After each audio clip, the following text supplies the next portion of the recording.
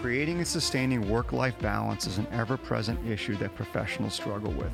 How do we find this balance in our lives? Is it even possible?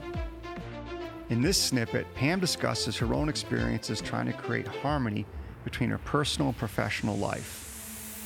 She shares the tactics that she uses to try to stay in the moment and maximize the quality of her time. Listen to this snippet. If you enjoyed it, scroll back to episode 62, The Myth of Work-Life Balance, and hear the entire conversation.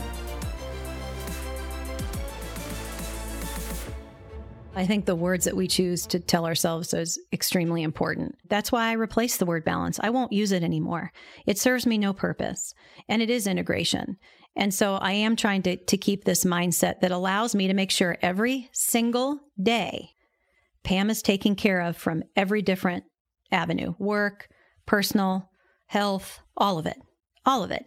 And the good news is, and those of you that know me, it's my favorite word, the more disciplined you get about not only how you think, but how you spend your time, will start to demonstrate for yourself that you can accomplish everything that you need to accomplish in a given day. I just feel like we have to be a lot more thoughtful about it. You know, and the other piece too, I think I learned early on, for those of you that know me personally, I was a single parent for a very long time and worked 2 jobs for 2 years of that period. And I used to get, again, very upset, very negative around this work-life balance. And I had to start adopting this concept of quality over quantity time. And it's amazing too, when you start thinking about, okay, I have X amount of time available for the twins. When I became extremely deliberate, focused, and specific about how I was going to spend that time, me just being home for 2 hours, on email, distracted, watching TV, trying to cook dinner, all of those things, versus taking 45 minutes to sit down with those 2 and play a game.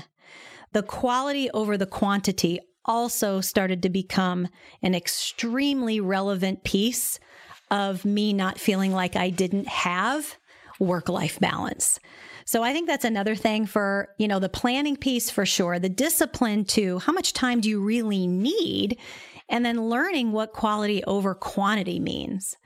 When my kids were little, especially, I thought it made a difference. Now that they're in their 20s, it's even bigger of an impact when we have the quality over the quantity. And it's such a different way to look at things. Thanks for listening to Breaking Sales. If you want to get engaged with us outside of the podcast, be sure to go to our website, lappin180.com. Go to Contact Us. You can also engage with us on LinkedIn at Dan Lappin or Lappin180.